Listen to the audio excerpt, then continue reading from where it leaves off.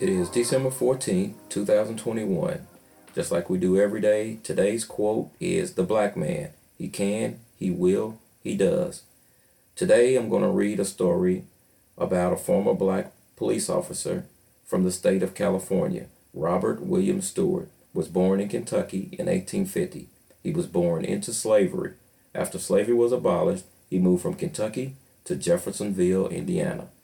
Soon after moving to Jeffersonville, he left and moved west to California, Los Angeles to be exact. Officer Stewart was also involved in politics. Stewart became a Los Angeles policeman in 1886. After moving to Los Angeles, Stewart sent for his wife Louise Coffey, who was also a former slave, and their only child, William. Stewart was a member of the local colored Republican Club. Stewart would go on to tell stories about his experience as a slave. He said that he remembers seeing slaves being sold like cattle, and that he realizes and appreciates freedom. Stewart had a stoic reputation, was well known in his community, and well respected. There were several stories written about him in the LA Times. About his bravery, there were times he was interviewed about a rheumatism treatment. The newspaper also mentioned his love for raising chickens. He was on the force for 11 years before he was accused of raping a white girl in the year 1900. He was fired from the department and wasn't given the chance to defend himself. After the city's police commission voted to have the authority to fire him, after being fired and having two trials and acquitted both times, Stewart was not reinstated to the police force. He worked as a laborer and janitor until his death on July 27, 1931, at the age of 81. The LA Times only mentioned his death as it routinely does for regular citizens, but Stewart wasn't a regular citizen.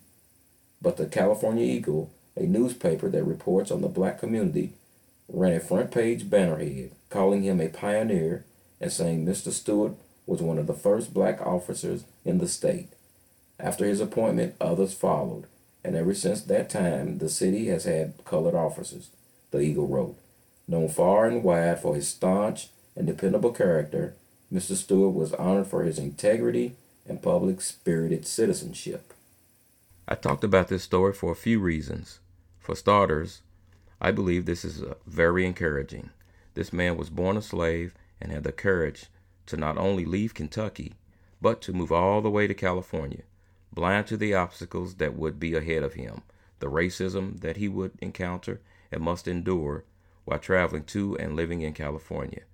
Reason number two, I wanted to read this article and later discover that Robert William Stewart is my great-great-uncle on my maternal side. It was interesting to learn and share not only with you, but with my family. We are proud to know that we are related to a man whose story is encouraging and inspiring. Lastly, I want to inspire someone. A person listening to this story may have had bad luck or want to do something great in their life, but can't find the spark to make moves toward the things that they want in life. Hearing this may give them some inspiration to give it a try. Mr. Stewart prevailed in those circumstances.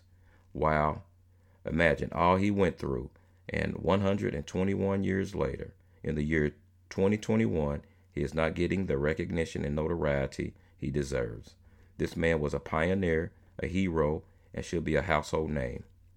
And thanks to all that listen. Until next time, take care, move toward your dreams.